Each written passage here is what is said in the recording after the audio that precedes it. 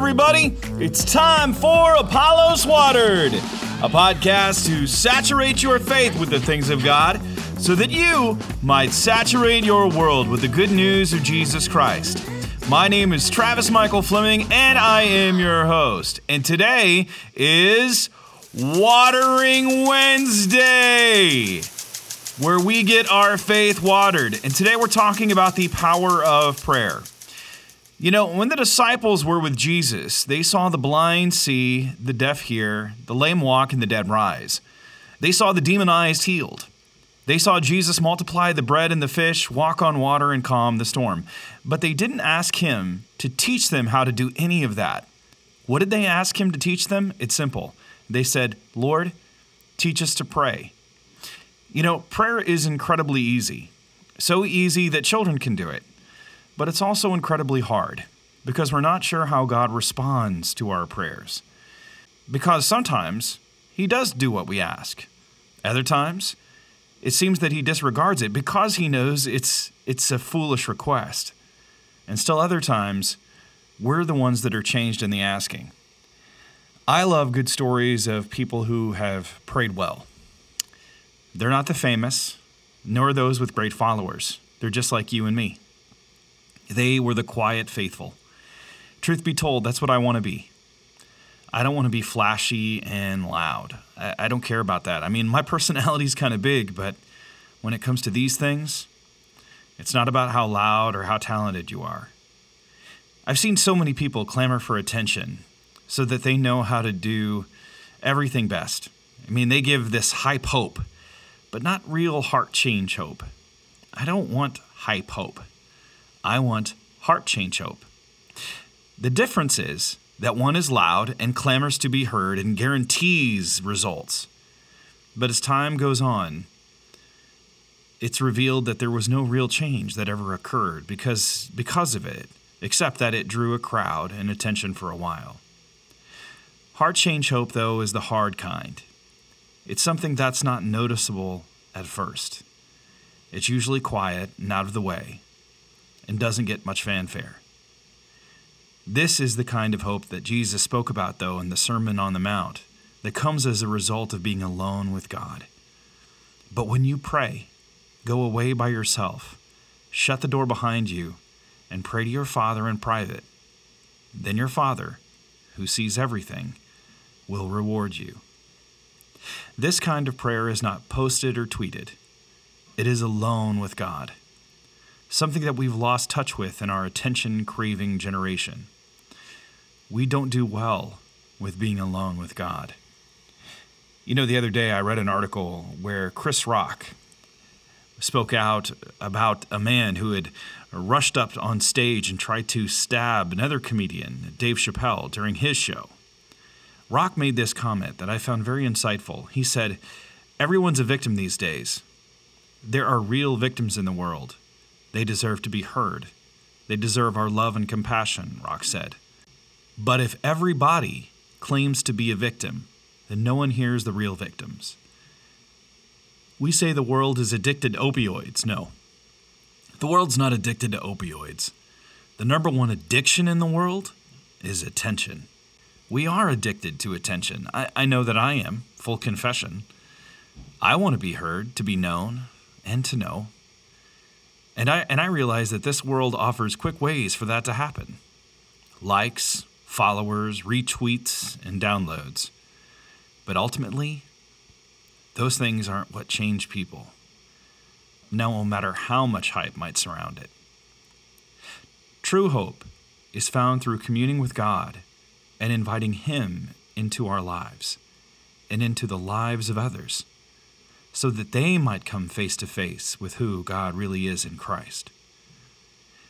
We do need to pray, and we need to be challenged by the saints of God who not only taught the truth, but whose lives illustrated it. One man who prayed fervently was a missionary to India by the name of John Hyde. He was given the nickname Praying Hyde. He was an American missionary to India in the late 1800s and early 1900s. And this guy's prayer life was challenging. It was amazing. In the early 1900s, he was dying of cancer. and he had heart problems, and he left the mission field in India to return to America to die. His return trip took him roundabout through Great Britain. He heard that a man named J. Wilbur Chapman was having an evangelistic rally and went. On his arrival, he found out that there was little evidence of interest in the revival. It was proposed that Hyde and some pastors get together and pray for the mission. At one of our missions in England, writes Dr. Chapman, the audience was extremely small. Results seemed impossible, but I received a letter saying that an American missionary known as Praying Hyde would be in the place to pray God's blessing down upon our work. Almost instantly, the tide turned. The hall was packed, and my first invitation meant 50 men for Jesus Christ. As we were leaving, I said, "Mr. Hyde, I want you to pray for me." He came into my room, turned the key in the door, dropped on his knees, waited 5 minutes without a single syllable coming from his lips. I could hear my own heart thumping and his beating. I felt the hot tears running down my face. I knew I was with God. Then, with upturned face, down which tears streamed, he said, "Oh God." Then for 5 minutes at least, he was still again. And when he knew that he was talking to God, his arm went around my shoulder, and there came up from the depths of his heart such petitions for men as I have never heard before. And I arose from my knees to know what real prayer was. We have gone around the world and back again, believing that prayer is mighty, and we believe it as never before. Hyde had an amazing prayer life. But here's the good news. So can we. You and me. It begins by realizing that God desires that we pray. It begins with echoing the same request the disciples had. Lord, teach us to pray. We can try to solve many of the world's problems. We can make posts online. We can continue to shout until we're blue in the face. And none of those are bad things. But nothing can replace us praying. That's your water bottle for this week. Simply ask God to teach you to pray. May He teach us to pray. And then may we learn the Lord's Prayer. That's where we should start. Our Father, who art in heaven, hallowed be thy name. Thy kingdom come, thy will be done, on earth as it is in heaven.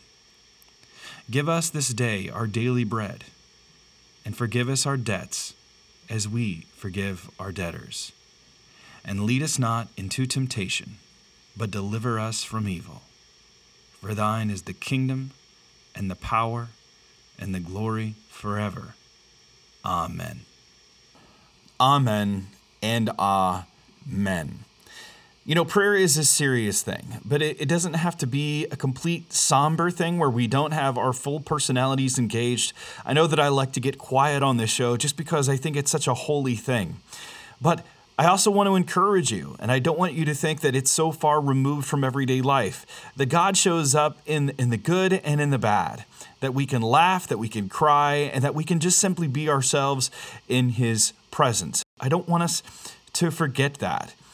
And I want to invite you to partner along with us, because we're looking for watering partners to help this ministry grow so that others can have their faith watered around the world. I'm so grateful for all of those who have already partnered with us. Thank you. And if you're praying about this opportunity to join us in this, please continue to do so. And know that when you partner with us, you are not just partnering with an organization, that you are making a difference for eternity. Go online to apolloswater.org, and there's a Support Us button in the upper right-hand corner. Click that, and you'll find many different suggested amounts. Pick the one that works for you, or simply write in the amount and surprise us. We want to see more people connect with Apollos Watered. So if you've been impacted while listening to one of our episodes, do us a favor. Screenshot it, text it to a friend, share it on your stories, or simply share it from your podcast platform. Subscribing and leaving a review also puts it out there to more people. And don't forget, we have content on Instagram, Facebook, and our website that's shareable. Together, let's leave a trickle of truth and encouragement around the world and watch people grow. I want to thank our Apollos Watered team of Kevin, Melissa, Donovan, Eliana, Rebecca, and Audrey. Water your faith, water your world. This is Travis Michael Fleming signing off from Apollos Watered.